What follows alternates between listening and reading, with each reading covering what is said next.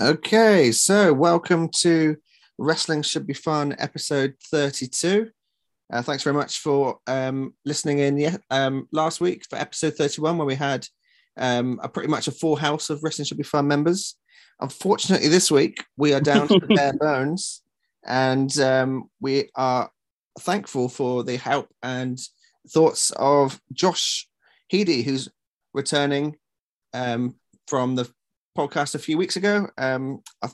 What was that show that we spoke about when you were on, Josh? I can't remember, to be honest. I know Bray Wyatt had not long been released. Oh yes, that was my roundtable. So yeah, it was a little while ago, I think. Where he was going to go, yeah. And we're still not sure. And now he's a free man, yeah. He's finally free. Good for him.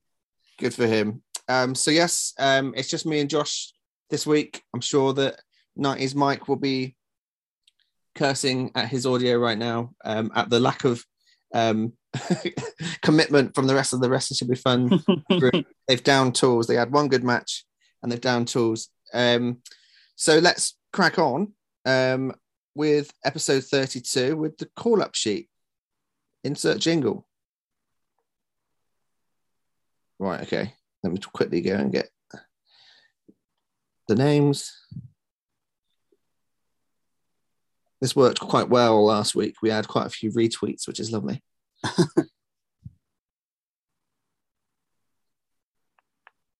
So here we go with the call-up sheet, kicking off with the excellently named Antonio Lopez Regina, who gives us extra little tidbits for the fact that he's from Louisville, Texas.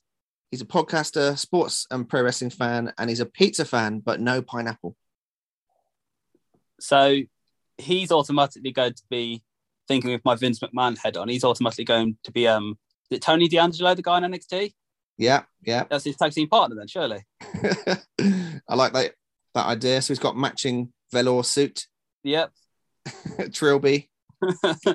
I kind of quite like the idea that he's now that Pineapple Pete has gone from AEW, he could take over the idea of Pineapple Pete in the WWE, where Vince seems to crack onto something where, oh, that person doesn't like something, then that's their character. So he hates pineapple and he's Pineapple Pete. I mean, Pineapple Man sounds a very early 90s WWF gimmick, I must say. Okay, moving on to Mikey Hutch, who says he's from Indiana, USA, and to expect random tweets about wrestling, video games, and anything else worth talking about. I mean, I instantly latch onto the video game stuff there. So, yeah, he's a gamer for me. That's his gimmick. He plays video games. So shall we put him in a feud with Kip Sabian?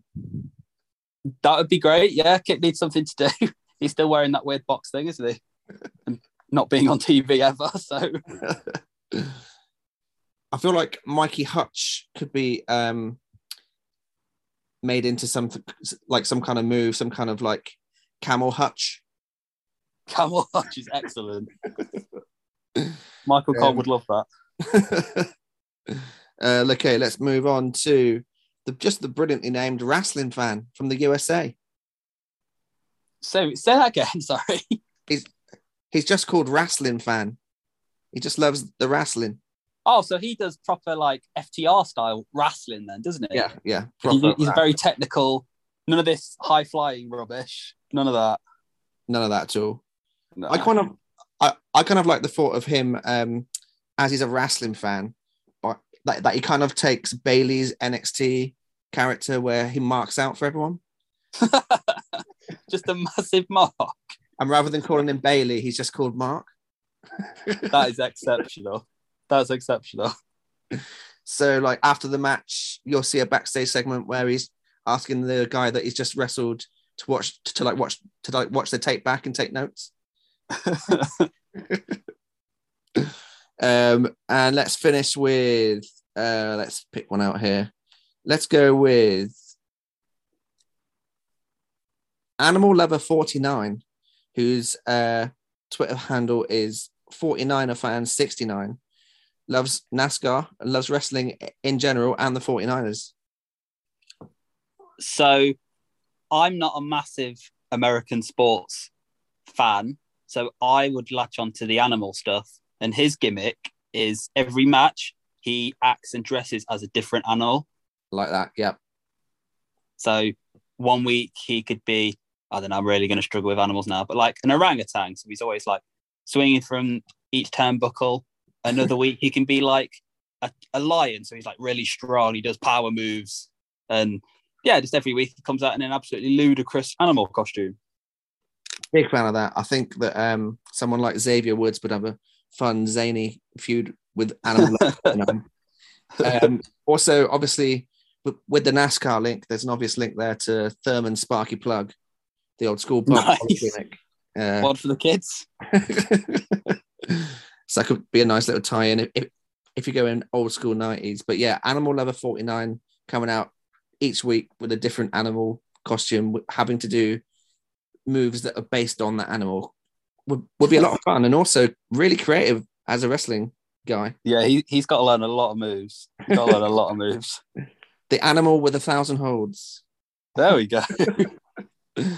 Lovely stuff. Well, thanks very much for the call-up sheet entries, and we'll be back next week with some more. Okay, let's now crack on to the nuts and bolts of the Wrestling Should Be Fun podcast. What the nerds are watching.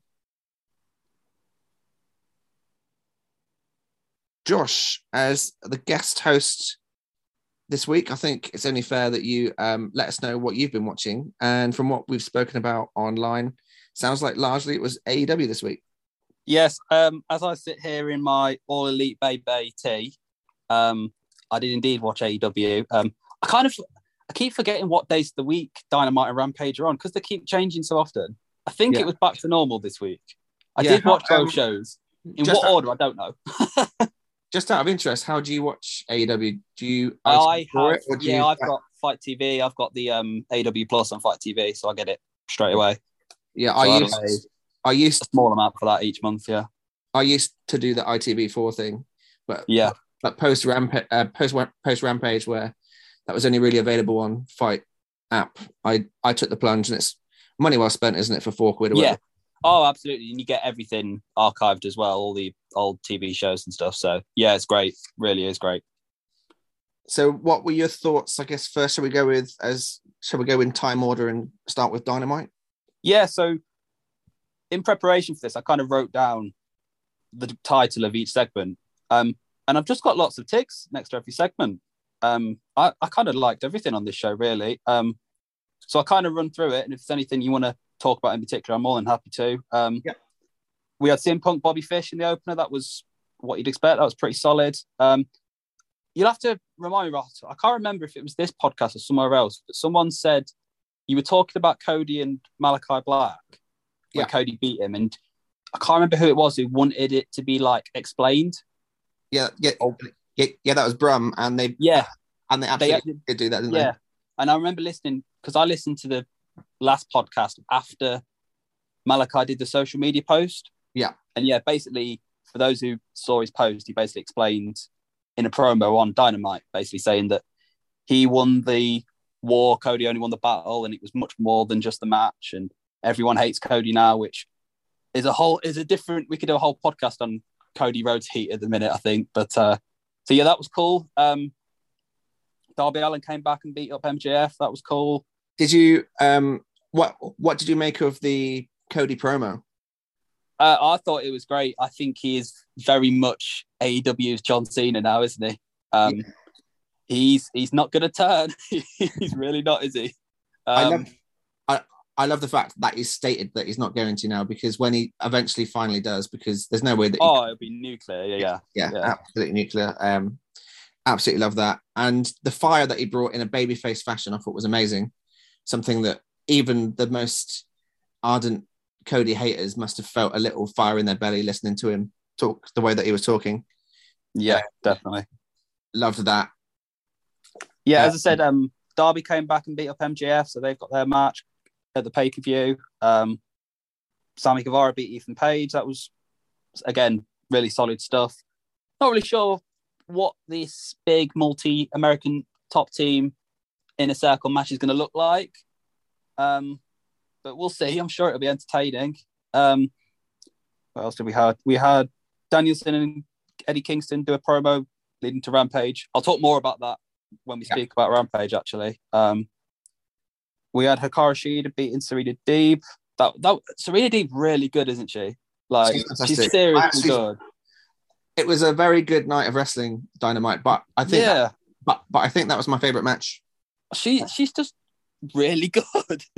Not much more to say. And now that she's finally got a character beyond smiling and being good at wrestling, she'll latch on even more. And I thought that the match itself was amazing, and I noted on Twitter that I absolutely loved the little nod that AEW do to the past all the time. I know it's practically stealing from the past, but who cares? If it's good, it's good. And the way that they had the trophy in the hands of Shida, a bit like that was great. Yeah, a bit like WrestleMania 8, where Piper had it in his hands and was like, "Shall I hit him? Shall I not hit him?" And the crowd obviously back in that match were a lot more invested because that was a bigger event and a bigger match. But still, in this day and age, they still managed to grab some kind of heartstrings from the AEW crowd, which were a bit smarky, which is impressive. Yeah. And the match itself, the chemistry that the pair of them had was excellent. Shida came across like a star again, which is fantastic because she did wane a little in her title reign in terms of the matches that she was having. Even though they were good matches, people didn't seem to be too interested in them. And the fact that they built this match to have a bit of heat in it is brilliant for her. And then the post-match I thought was brilliant. The chair shots that Deeb was giving. They were horrible. Yeah. Like, she was not holding back on those at all, was she? Bloody hell. So after that, we had, I don't know what 10 from the Dark Order has done to Jon Moxley, but every time he wrestles him, he just kills him. Yeah. So, yeah, Mox absolutely destroyed 10 again. And this time, I don't know if you saw it, Ross, but poor 10 had absolute tons of blood coming from his face. He did, yeah. It looked horrid.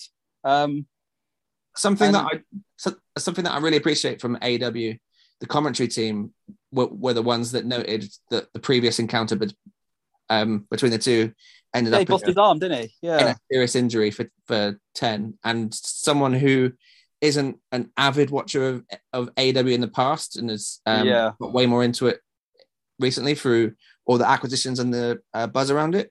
I really love that.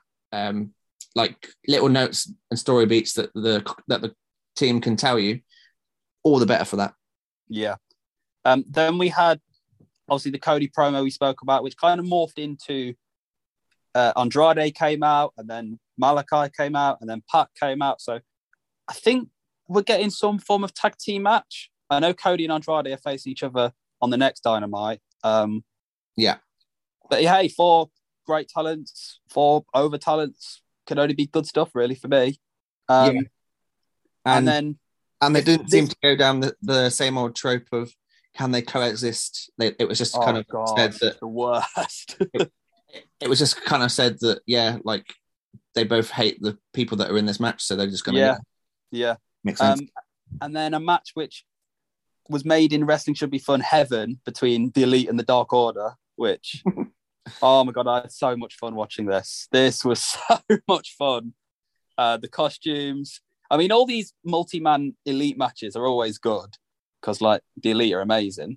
But yeah, this was just really good fun, and the wrestling itself was actually pretty good as well. I'll tell you who didn't enjoy it. A lot of people on the internet, eh? Oh, who cares? Just people just relax. Just relax. Have a laugh. Yeah. And the slow reveal at the end with Hangman in the marshmallow suit was exceptional. I love what AEW seem to always do in terms of giving that red herring, how they did with the Cole and Danielson debut, where they kind of gave you the red herring that everyone was expecting. Yeah, Brian and it was Cole. Here, everyone was expecting the what was the outfit that Cutler? So they bought Brandon Cutler down in a horse, didn't they? That was right. He was dressed as a horse, and obviously, I don't know who they assumed it was, but they obviously assumed it was like a member of the Dark Order or whatever, or Hangman. Yeah, exactly. But yeah, they're giving the BT trigger. and then we get the slow reveal. And as soon as they do it to the horse, you know it's not who they think it is. And then it was brilliant, superbly paid off. Then you had Matt Jackson doing his facials. Do you know what? I hope we actually do get a proper Matt Jackson versus Hangman match at some point, because this has been like long-term booking tenfold, really, these two. Right. But yeah, really good stuff. A really fun show. And that's what's Rampage, really. I'll move on to that quickly. Just 3 matches, but 3 very different matches. This was a variety show of wrestling, of really good wrestling. The opener, Bryan Danielson, Eddie Kingston, was absolutely amazing. This was a fight, less than a wrestling match. This was a fight. Danielson beat him.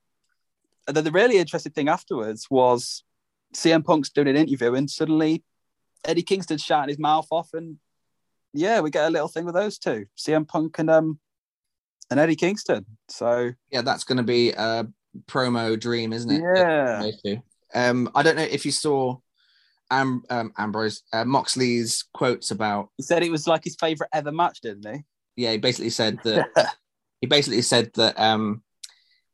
Kingston's got a certain song that gets him hyped. Yeah, he put it on, and he could tell that, like, through just like watching his eyes, that he was starting to get in that zone. And then Moxley was trying to hype him up and saying, like, this vegan eating dweeb or whatever he was saying about him. And then he was like, amazing. And he was saying, like, Kingston went out there to, like, murder him, basically. And he absolutely did. Judging by the chest of Danielson, I'd say that he did a pretty good job. Yeah.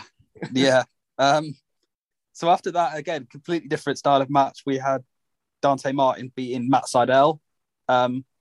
Again, it was really good stuff. I've nothing bad to say about this. One more little note on the Dante match was that the commentary team noted that the move that Dante avoided to win the match was the move that he'd lost the previous 2 matches with Sydal for. Right, yeah. Which, again, on the commentary side, was like, oh, that's so good. Like, that like paints a picture for me. And it tells you that Leo is, like, coaching him, which is the idea behind it, right? Yeah, great stuff. Even if you've not watched the previous 2 matches, they've still done a great job of explaining it all to you. And then the main event. I absolutely carry on. I bet that Sydal loves wrestling these young dudes who just must remind him of himself at, like, that age, you know? Definitely. And then this main event, obviously, on Halloween weekend, they had to have a zombie in the main event, didn't they? But this was, I really like Abaddon, and I really like the fact that they don't use her, like, all the time. They don't overexpose that gimmick, which is obviously, like, a pretty unique gimmick. So this match was kind of like just bobbing along, Britt Baker, Abaddon. They had the absolute, and I hate saying bad things about AEW, but they had a disaster with this table spot. I don't know if you saw it. I saw it, yeah. They tried so hard to break this table. So, like, they tried a suplex. They must have tried 2 or 3 times to break this table. It just weren't having it. So this match was going along, you know, it was, I can't remember what they called it. It was like trick or treat, or it was like a no rules weapons type match. And then it all went a bit mental when Abaddon decided to get the tacks out. And then everything just went absolutely mental. And then the crowd got into it. Britt got thrown on the tacks. Britt did a curb stomp with the chair. And then Abaddon did, like, the Undertaker sit-up spot, and the crowd went mad for that. That spot was amazing because the curb stomp on the chair looked like it broke a neck, didn't it? Oh, it looked horrid. Yeah. And then this spot, I actually cringed at this spot when Britt put the tacks in Abaddon's mouth and then did the super kick. That was, oh God. I know, like, they have ways of doing these stuff, but that was horrid. Some great storytelling after when Britt was going for the lockjaw, but she was hesitant because obviously Abaddon's got, like, fangs and all that, and she had the tacks in her mouth, and then Abaddon just bit her hand anyway. Yeah. And then obviously we had the interference and the finish, and Britt was always going to win. I think we knew that. But yeah, it was, again, good fun. A bit more extreme than I was expecting. Definitely. I did expect the tacks to come out. So for me in this main event, I had 2 little notes. Was one that was This match was only 7 minutes long. I had no idea it was that long. I would have thought it would have been like way. It didn't. It felt longer.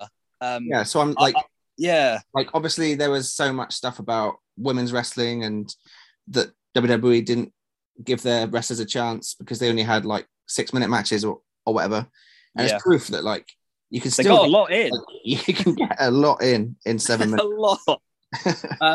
But yeah, great, good stuff, really for me. Yeah. And my other note on the Abaddon match was the fact that Britt Baker is calling herself the hardcore legend now after the stuff online with Mick Foley. So good. And good. And obviously the matches that she's had in the past. My only thing with that is in a similar way to Adam Cole in that she's not really a heel. Yeah. Getting thrown through tacks and winning through like showing heart, that is the ultimate Mick Foley face trope. Yeah, I think they're gonna have to sort that out like pretty soon because it's getting. I don't mind her being a hardcore legend, but I think that she could be a bit more Terry Funk and just badass rather than pull on the heartstrings a little bit, you know? Yeah, they've kind of got round it with Adam Cole, you know, like the heel who gets cheered because they've put Adam Cole with the Elite, so that kind of makes him more likely to be booed when he's with those guys. But with Britt, it is a problem definitely because I think it doesn't exactly help the babyface she's up against, does it? Tricky one for them to navigate long term. I think that's quite a good segue into this week's Raw because we had an absolutely spectacular opening match. I know they were up against, I think it was baseball, in the opening hour. In the second 2 hours. So the first hour was really important for Raw. So they went with the Becky Bianca match straight off. I think it was 18 minutes that they gave them. The match was flawless in terms of chemistry. I didn't spot one botch. The wrestling was crisp as hell. And the story was good with Becky managing to win yet again by nefarious means. She ripped the top turnbuckle off, threw Bianca into the turnbuckle, rolled her up and pulled the tights. Like, you can't get more heel than that, right? Yeah, from the outside looking in, they seem to be trying their best to get her booed. And yet the crowd was still probably 75% in terms of Becky, which is crazy when you think how over Bianca was at WrestleMania. Yeah. Absolutely mad that the crowd still just fight it. And I've been having kind of debates online with... I saw a few people come back at the tweets that you guys have been putting out saying, just different stuff, really. It's quite interesting, obviously, that, like, you know, people will say, well, she's the she's the girl that we got behind, so we're not giving up on her. But, like, you're not giving up on the human being playing Becky Lynch. You're giving up on the character because the character's being a twat. Yeah. like, I'm very old school with wrestling, and I just, like, pretty much play along. If I'm told to cheer, I'll cheer. If I'm told to boo, I'll boo. And I think that makes wrestling cleaner in terms of storytelling. Yeah, like the match I bring it back to is the Young Bucks Lucha Bros cage match. And for those of you who follow me on Twitter, my Twitter profile picture is me with the Young Bucks. But I was like, no, I'll get behind this. I'll kind of want the Lucha Bros to win. And the way they told that match, I think the majority of the crowd went on that ride as well. Like, if you go along with the story, I find you actually enjoy wrestling a lot more in terms of who you cheer and who you boo for. Yes, absolutely. So yeah, that was interesting. And then I don't know whether this was a planned thing anyway, or if they shoehorned it into the show. But like 3/4 of the way through the show, they were like, Becky Lynch is up next at way after the match, like 2 hours after the match finished. Oh, right, okay. And she did a backstage interview, and she got asked about the way that she won. And she said the bigger issue is the fact that some of the fans are booing her because those fans were the ones that were with her at the start. And now that she's got big, people can't relate to her anymore because people haven't had the success that she's had and they're just jealous. Right. So they've gone down that route, which is a lot more explicit. That because some people are arguing with me on Twitter that the Becky Lynch character has given you no reason to boo her, which I massively disagree with. But it's been kind of softly approach a little bit with the heel promos and the heel work, where she's been a heel that has given her point of view across, and there's a lot of truth in what she's saying. Yeah, which I always quite enjoy about a heel, but it does create this character where people start to relate to that person and say, yeah, actually this, and this. And that's the reason that we don't boo them. Yeah. So maybe in the next few weeks, we'll see Becky Lynch become, a bit more cut and dry as a heel. Yeah, it's just, I don't worry for Bianca because I think she's great. And I think people really like her. I mean, you saw, like you said, at WrestleMania, and I don't remember seeing one person who was upset online when she won the Royal Rumble. I don't remember one person being upset. No. And anyone who says that she's buried by losing this feud with Becky is no. She's absolutely not buried. She's been in the main event scene for pretty much since the Rumble. Pretty much, almost. And when she does beat Becky, it's going to be massive. Yeah, it's going to be so good. Yeah. So that little segment that Becky did ended with Liv Morgan interrupting her, and Becky kind of just looking her up and down, shaking her head as if you're not even worth my time, and I'm walking off. Yeah. So we're gonna get Liv Becky next, which is cool because Liv has earned her spotlight for Liv. Yeah. She's been one of the most improved in-ring wrestlers of 2021, I'd say. Yeah, definitely. I feel like she's someone as well people always want to get behind, but they're never given the chance to because WWE don't let them. Yeah, completely. And in general, Raw was a very, very good in-ring show. The roster that they've got now on Raw is strong. It's far superior to SmackDown, isn't it? In general. In general, which is great for Raw because it should help Raw become better, and also good for SmackDown because there's going to be someone that breaks out on SmackDown and becomes a star. Yeah. But in terms of the matches, you had Gable against Balor, were just given 5 minutes to go out and grapple, and it was fantastic.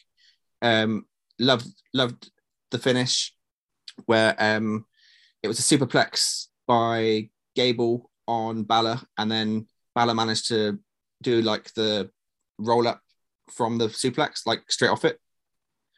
So he kind of comes across as Gable was on top, but just let his guard down for 3 seconds. So it was kind of got Gable over, and Graves in particular was doing a great job of mentioning the likes of Kurt Angle and saying how similar Gable is and the potential that he's got, and hoping that this finally sees him, become a kind of a mid-card guy and in serious solo stuff, as well as the stuff that he's doing with Otis, because he's so good. We also saw a really fun match between Austin Theory and Rey Mysterio. Rey Mysterio is so good. I cannot believe that after the amount of operations on those knees, the kind of work rate that he still puts in, he's so flawless with his high flying. The chemistry with pretty much anyone is amazing. And the match finished with a DQ after Dominic hit Theory, and obviously they're doing a slow burn. Something's going to give between Dominic. They're still going with that. How long has that been going on for now? Which I'm fine with because if it's your dad, it doesn't need to be like a quick snap and then I hate him sort of thing. Yeah, fair enough. It needs to be a little bit of a chip away. And Rey Mysterio is so good that he can finally give Dominic a match that he'll be proud of post the match against Seth Rollins where he debuted. I don't think that he's massively impressed, and I'm not entirely sure why, but I think that Rey Mysterio is obviously going to be uber keen to get him over. And turning heel on your dad and then having a really great match with him, and who knows, maybe retiring him, maybe taking his mask off, who knows. There's so much potential there for a story. And I'm sure that obviously Ray will do anything to help his son, so it's going to be a cracker. We also saw Damian Priest and T-Bar have a no disqualification match, and those two absolutely kicked the shit out of each other. It was amazing. there was a slightly annoying bit where the fans started doing a CM Punk chant mid-match, and fair play to the other people in the crowd because they just drowned them out with dueling chants of T-Bar and Damian Priest, which I loved because I think that's so disrespectful to the wrestlers in the ring. The worst. Yeah, it's the worst. So I was happy to hear that from the crowd, and the match was excellent. T-Bar lost again, which makes sense because it was up against a champion, and the match was really good. And he wrestled a bit more like Dijakovic and a bit less kind of robotic T-Bar style. And his Twitter that like hour next after the match was kind of something's got to change. So hopefully we're going to see the return of Dijak, or however he'll call his surname now, because ROH Dijak and NXT Dijakovic was binding. And then we saw Biggie and Owens, which was fantastic. Seth Rollins being Seth Rollins and came out with his kind of Money in the Bank contract vibe that he's got going after winning the ladder match last week, where he's got a title shot at a choice of time, not one that he can just cash in on, but actually have a match. And fantastically, he went up to Owens and was like, I'll scratch your back, you can scratch mine, I'll be on commentary, I can help you, and then you can be the number one contender sort of thing. And Owens blew him off, saying, that he's doing it for his family and his fans. And then lo and behold, in the actual match, actually previous to saying that, I don't know if you saw this on the write-up that you read about, Owens came out and said, I don't know if I'm going to be here for 3 more months or 3 more years, but I did see this. Yeah, his contract's up in 3 months, isn't it? Yeah. So they're kind of playing on it. And then Biggie said, "Hey, this ain't Mount Rushmore." In there we go. Tag team with the Young Bucks. Yeah. So yeah, they're obviously playing on it, and part of me is like, that kind of tells me that he's staying. And it's just like a bit of a, like, let's just, play with the IWC. But there's also part of me that thinks, do you know what? Maybe they are just letting him do what he wants to do, because that's what they allowed Brian. Yeah. That's what they allowed Brian to do. That's what they allowed Ambrose to do. So there's precedent there of, just letting them do their thing and run out their contract and still be on TV. And, it's crazy that they're doing that though. Like, and it's kind of, because they know where he's going to go if he's going to leave. And the fact that, like, the old school mentality, I guess, would be you don't make someone hot to go, like, they built Adam Cole up for 4 years for him to go to the rival promotion. Yeah. And, like, obviously... It's weird. It's good for us wrestling fans, but, from a business point of view, it's weird. There is a precedent there, isn't there, with, obviously, Moxley debuted a month after the network special where it was the house show of like the Shield and things like, it's interesting, and I don't know the answer whether Owens is staying or going. I'm happy for him to do either, same. As long as I know where I prefer him to go. So as I said, Seth kind of painted the picture that they could connive to win the match as a pair. And Seth Rollins hit Biggie, and Owens, rather than chasing Seth off, he chose to try and get the win. And Biggie kicked out and then won the match. And post-match, Biggie went up to Owens and was like, "You saw him punch me. What are you doing?" And Owens did the kind of like, "I'm sorry, like, I didn't see it." And Biggie was like, "I saw you saw it." And Owens was playing that kind of like dumb role that he didn't see it. And Biggie, you expect him as a face to kind of just walk away and be the bigger man. But I love the fact that rather than doing that, he picked him up and gave him the big ending. And it ended Raw in that way, because he then stood over Owens and was like, "I see you. I know who you are." And then someone posted on Twitter when Big E was out injured, and Owens dressed with the New Day on SmackDown to like be a 6-man tag team. Yeah, I remember that. And then turned on them. So like, love that long-term story. That's good. So yeah, love that, and obviously going to be having some kind of Owens will play a part in the future Rollins Big E match, which is cool. That's a pretty cool main event scene, to give them credit, to be fair, of those three guys. Yeah, absolutely. And it's fresh. Yeah. So that's cool. As I said, Raw was good. Nothing that was terrible. There was some stuff that was a bit meh, but in a 3-hour show, you're going to expect to see that. So yeah, on the whole, Raw was impressive. Didn't see SmackDown. Unfortunately, I was meant to watch it previous to this pod, but didn't, so I'll skip that. But something that we did both watch was the Halloween Havoc show, right? Yeah. I'm not a regular watcher of NXT 2.0 for the reasons that most people aren't anymore. But I was kind of like, I compare it to being an ECW fan and having to watch WWE ECW.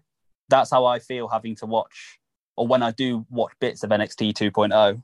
That's a fair comparison, yeah. Because NXT, the black and gold brand, was everything to me as a wrestling fan. And yeah, I just can't bear to watch this NXT 2.0, to be honest. I did watch this Halloween Havoc show, though. I did watch this show, because obviously there was a load of matches on. Yeah. I'm someone who's come around to 2.0 almost straight away, based on the fact that NXT was a bit of a dying brand when it happened. People were latching on to AEW, and NXT was going head to head with it in the same kind of market, and it was kind of was second best. So I felt that it kind of needed a bit of a refresh. And yeah, it is a bit weird because you've got a mix of the old and the new, but I think it's actually made for some pretty exciting TV.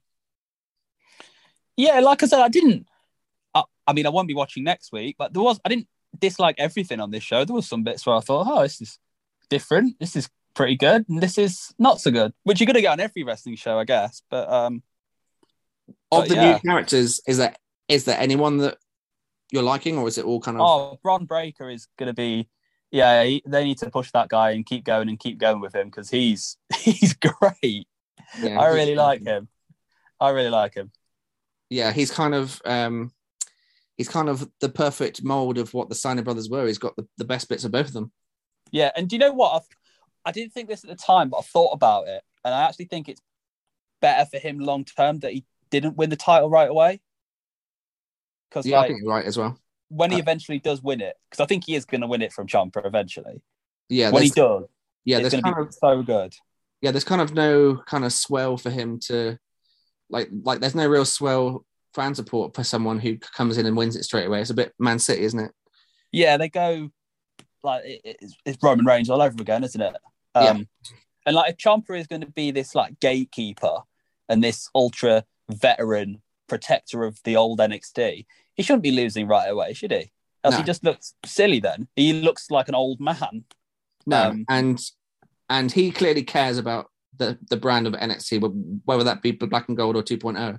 And you probably didn't see it because you don't watch the weekly show, but I think that the second week of the new show, he came out and gave this like impassioned 10-minute promo, a little bit like what Cody does on AEW, where he basically explains why he thinks that this promotion is the life and soul of who he is.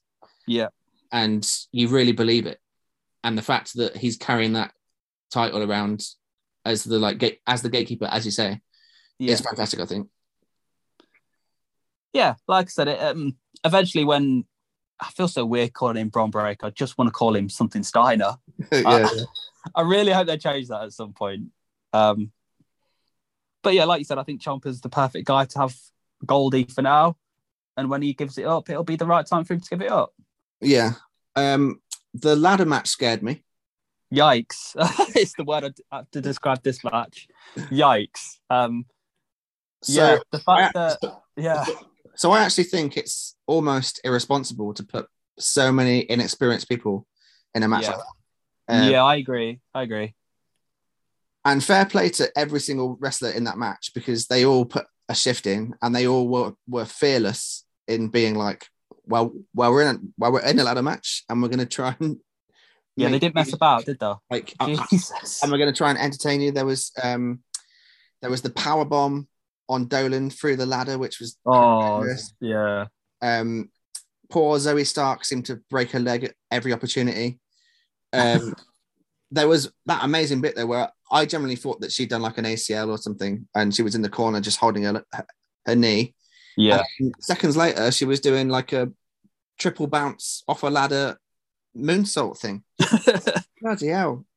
Like how can people boo her? Like, I get that Io Shirai was in a tag team with her, and it stalled Io's kind of move a little bit, but she was the champion, and she needed something to like do post losing it. Yeah.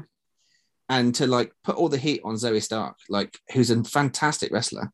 Yeah. Let's admit it, like, that NXT crowd can be a right pain in the ass, can't they? Yeah, they're strange, aren't they? They're very not like, I know we spoke about earlier how about wrestling's more enjoyable if you go along for the ride. I feel like this NXT crowd, because it's the same people every week, I feel like they just do what they want. Yeah. And it's really the takeaway from the show sometimes. Did you hear the theory behind the reasoning? The MSK one? Yeah. Yeah, I heard that one. Whether that's true or not, it's impossible. I could believe it, though. I could believe it. It's impossible to say, yeah. But I loved that even the official WWE account, the day that the story broke, they were just kind of doing like appreciation for MSK tweets, and just the comment. Wow. And the comments underneath were just people saying, like, obviously, we've always loved you, and found it weird that crowd boo you, and now we know why. And then Wesley and Caster came out and said, and we're like, oh, not Caster, Nash, sorry, came out on their own personal Twitters and were just like, can't thank you too much for all this praise. We hear you, sort of thing, which was amazing. And then it's just a bit of a shame that it happened the week that they lost the titles. It's typical, right? Because obviously, the NXT crowd loved it. But yeah, that match was probably the highlight of the show, I think, in terms of quality. Imperium, obviously, being from Europe, we bloody love those guys. Yep, absolutely. Boy, have they put in the work. They both look amazing, don't they? Oh, insane. Yeah. They're very much like not of that brand, which is, I'm pleasantly surprised they're still on there and doing well, and now they've got the belts. Yeah, absolutely, yeah. Yeah, good for them. And they keep on teasing Volta, so who knows what's happening with that. I know that he said in the past he doesn't want to live in America, so not too sure. Anything Volta's on, I'm watching, put it that way. You're back into 2.0. Yeah, if he's there, I'm there. So yeah, I think we both would say that it was a decent show. It was all right, yeah. For 2 hours, it was a mixture of fun and decent wrestling, and a few scares both in the ring and the Dexter Lumis stuff. And the last thing to talk about from what the nerds are watching for me is NXT UK. Don't know if you're still watching NXT UK, Josh. I have not got the time to watch this. There's so much wrestling on. Yeah, that's perfectly understandable, mate. Not everyone is as sad as me. So they had a Heritage Cup match after a Heritage Cup tournament over the past few weeks, which Noam Dar won. And Noam Dar, I think, is perfect for the Heritage Cup, where it's 6 rounds, 3-minute rounds, and you can tell a long story. Yeah. Noam Dar is fantastic at it because he's a chicken shit heel, but he's also technically brilliant. So he plays the role brilliantly in these rounds where he's kind of conniving and also brilliant. And the match finished with, yet again, the towel played a huge part in Mustache Mountain, where Pretty Deadly come down, start twatting around with Trent Seven on the outside, and they steal the tower from Trent. Trent grabs it off them, but through the struggle of trying to get the towel off them, it flings out and into the ring. So the match is at 1-1, and the first to 2 wins. And the referee sees the towel forward in the ring, and Trent Seven has cost Bate the title. Yikes! Yeah. So yeah, like obviously the towel has played a huge part in the history of. I still remember, the incredible tag match with Yeah, Fisher O'Reilly. Yeah, still so I remember. absolutely love that. Like they're still going with that tale. That's cool. Yeah, that's cool. And I feel like eventually, when those two break up and there's a big feud, like the town will play a part in some way. Which great storytelling. Yeah, and NXT UK just manages to carry on doing what it does. It's an hour of TV. The characters all make sense. The wrestling is really, really good.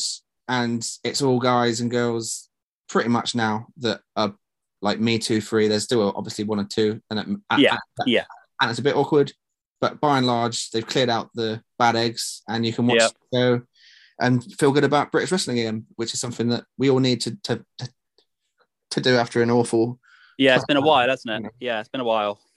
So yeah, if you go out your way to watch one match from NXT UK, make sure it's Noam Dar against Tyler Bate. It's very, very, very good.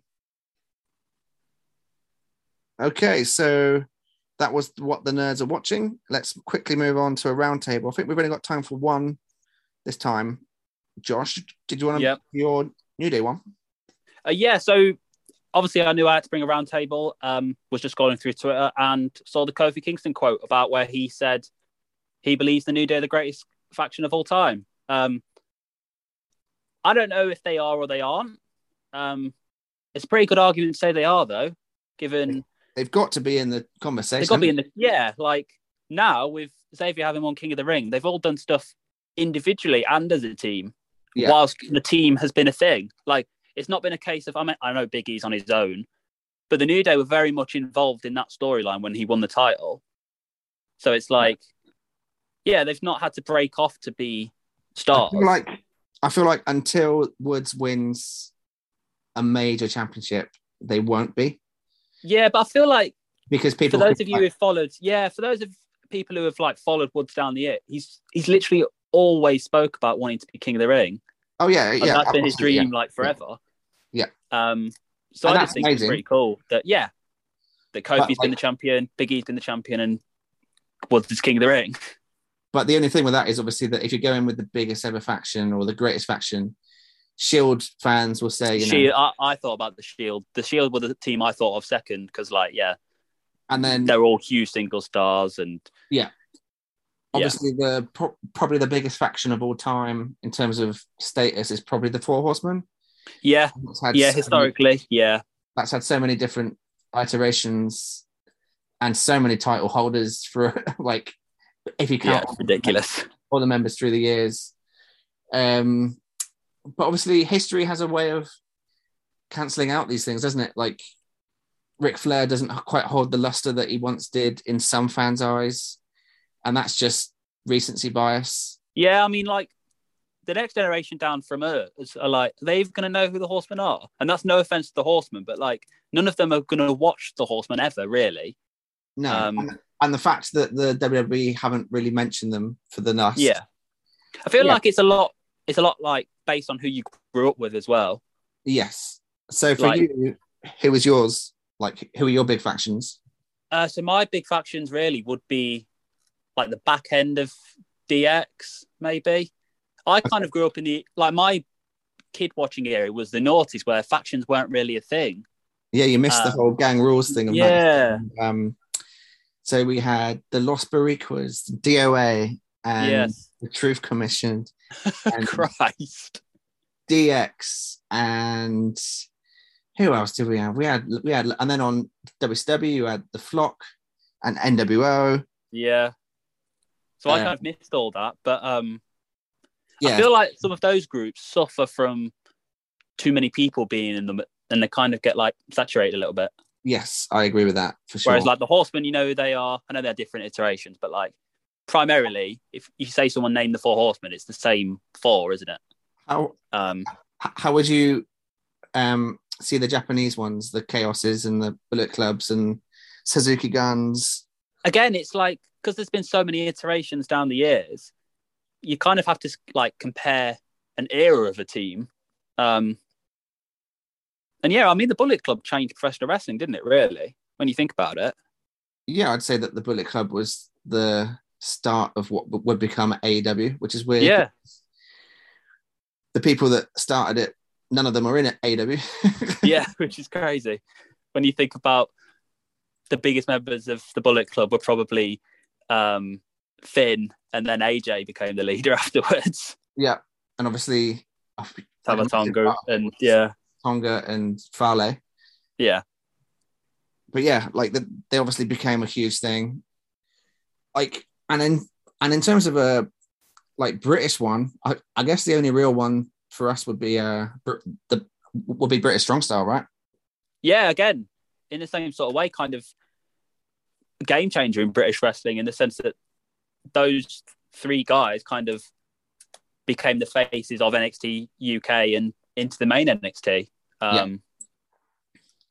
Again, like game changers for British wrestling, not just in terms of a faction, but in terms of what British wrestlers could do and like that pathway into WWE, which really wasn't there for a very long time. I mean, I know British wrestling wasn't doing so great for a while, and these three guys were kind of like spearheading the new era of British wrestling. But yeah. I mean, when you've got Pete Dunne facing Tyler Bate on a takeover and it's the most talked about match of that takeover, that was an absolute game changer. Yeah. What is quite cool about New Day is that they've always been themselves, and yeah, I hope they never break up, like ever. Like I know they're on different brands now, but I hope they never do your stereotypical one of them turns on the other one like the Shield did. I really hope, because it's just like the New Day, isn't it? It's like they're pure, proper babyface team, and I just hope they're different from every other faction ever, which is always broken up. I think that's the thing that like historians and the likes of Alvarez and Meltzer that are a bit serious, like they would point towards the Bullet Club and they would point towards the Horsemen. They'll point towards serious, like they would probably make a point of maybe throwing like the Heart Foundation in there. Yeah, like these kind of like serious badass factions that. Yeah, but then I think we've said. And there's a certain snobbery about the New Day, isn't there? Yeah, and like you said, the New Day haven't had to change. And I mean, like we said, during the New Day, Kofi won the WWE title at WrestleMania. Big E became WWE champion. Xavier Woods is king of the ring. They've not changed, and they've been put in these positions. So, like, someone thinks they're serious enough to win these titles and stuff. So, yeah. And what's so amazing about that is that exact thing is what people hated about Roman Reigns, that he didn't change. They hated about John Cena, that he didn't change. Yeah. But people don't want New Day to change. They just I'm with you in that I don't think that they should ever break up. No. And I love the fact that they're so supportive of each other. Like, yeah, it's great. It's because like I don't know if you listen to their podcast. It's like the highlight of my week. But they're genuinely like that in real life. Like they generally are best mates. And it's believable as well. Like when Big E won the title and then those two came running out. It's very real. It's very believable. And it makes you get behind them. So good for them. Quite a few of the Wrestling Should Be Fun group were at Kofi Mania, and I'm so jealous that they're there for it. Yeah, amazing. I mean, we were watching in a sports bar and we just went mental because it was amazing. Good for them. And obviously, there's that incredible footage of MVP and Shad Gaspard. Yeah, I saw that. I've seen that. Yeah, which takes on even more emotional baggage. Obviously, with Shad just months later. Yeah. If a PWI or a different respected magazine or website came out and did a list and New Day were at the top, I don't think I'd moan too much at all. No, not me. People would though, of course, but I wouldn't really.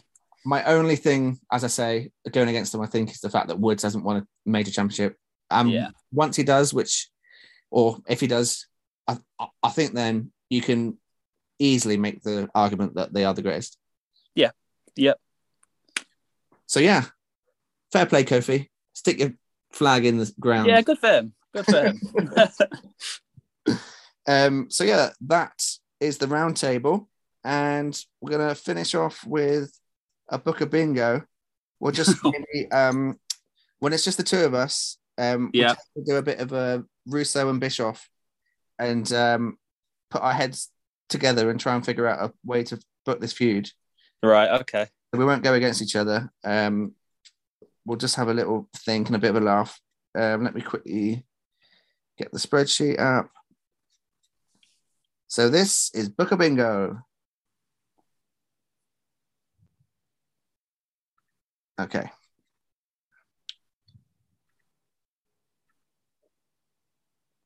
The match is okay. We've got Sammy G from AEW, right, against Indy Hartwell. Oh, right. Okay. Okay. I mean, Sammy did the gimmick where he's like the Spanish guard, and Indy's just got married. Yes. So, like, definitely. There's a story we could use for sure. Yeah, we basically take the Angel Garza gimmick, right? Yeah. I mean, we got to get Dexter Lumis involved. Him on any TV is entertaining to me, so get him involved. And we definitely have to have some kind of what was the thing that he had in his coat during the wedding? The like axe. Oh, the axe, yeah. That was hilarious. That was so funny, that spot. Axe on a pole match. Yeah. And the person who grabs it can use it. Jesus. Yeah, we'll put that on AEW Dark. That won't be on the main show. Lights out. Yeah.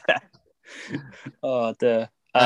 Yeah, so Dexter Lumis and Indy Hartwell get released from NXT. Yeah. There's a whole new batch of people that they want to create stars from, and they fall by the wayside. So AEW, we pick them up after 90 days, and they arrive. I reckon that they probably go straight into a feud with like Adam Cole and Britt as like a bit of a mixed tag. Wow. And we managed to get Indy Hartwell over with her kind of silliness, and we got Lumis over with obviously they've got a past history with NXT as well, with the kidnapping of Roderick Strong. So I forgot about that. So that plays in nicely. Maybe we could have Indy kidnap. Britt Baker kidnap Indy, and then obviously Dexter Lumis is on the rampage trying to find her. And then we get the match where Adam Cole is against Dexter Lumis. Yeah. And then we go to the classic kind of onto the Titantron during the match. And it's not Dexter Lumis that has saved Indy Hartwell. It's Sammy G. Oh, no. And Indy is incredibly thankful. Yeah. And obviously he's a charming man. And that plants a seed of, is Dexter really the man for me when he didn't save me? So we get like the kind of will they, won't they kind of vibe from those two. Yeah. Like that. And then Dexter Lumis is obviously fuming. And the more that Sammy G tries to explain that there's nothing going on, the more it seems like there is. And finally, it comes down to the fact of the axe on a pole match. Is that the big blow off, the axe on the pole match? And eventually, it's Indy Hartwell that realizes that Dexter is the man for her, and she is the one that grabs the axe and doesn't give it to him. But Sammy G is so like heartbroken that she's chosen Dexter that he's like let his guard down, and then he gets choked out. And then we've got Indy and Dexter backed together, and they're ready to go through whoever's next for them. And Sammy G realizes, it's time for him to settle down and find someone. He's ready, and who that is, we'll find out next week. Okay. Didn't he IRL get engaged on an AEW show though? But then so did Angel Garza on NXT, so that don't matter. It's wrestling. Don't matter. Yeah, it don't matter. People forget. People forget. Just have him doing that on Crossroads or or whatever it's called. Yeah, it's wrestling. We'll find. People will forget. Don't matter, does it? So yeah, there's your Book of Bingo for Indy Hartwell and Sammy G featuring an Axel poll. Okay, so that is episode 32 in the can. Thanks again to our guest host, Josh. Josh, do you want to give any plugs out? Just watch wrestling, guys. Cheer the good guys and boo the bad guys would be my message, because wrestling fans don't seem to be doing all that much at the minute, particularly in WWE. So if you're at a WWE show, you're at NXT 2.0, just play your part, guys. It makes it better for everyone. And that's my message this week, I think. Love that. That's a lovely plug for wrestling. For wrestling should be fun. But what about your blog? Oh, my blog. Yeah, I mean, I've not done many recently. Nobodysready.com is my website. I've done over 200 blogs on all sorts of stuff, WWE, AEW, just reports, top tens, reviews of old shows, new shows. There's a lot of variety on there, so take a look and see what you think. Well, it's a pleasure to have you on, Josh. And always, mate. Yeah, we'll have you back on soon. And don't forget that you can subscribe to the podcast on SoundCloud, on Spotify, and on iTunes. And we'll see you here next week for episode 33, where hopefully we'll have a few more people turn up. See you, Bob. See ya. Awesome. Cheers, Josh. No worries, mate. Spot on time-wise as well, didn't we? I was watching the clock on my phone. That's fantastic. Thanks so much, Josh. All right, mate. Take care. Pleasure doing business with you again. And thanks for all the support and stuff online and all that sort of stuff. Yeah, anytime, mate. Just let me know if you need us. Cheers, man. All right, mate. Take care. Bye-bye. Bye.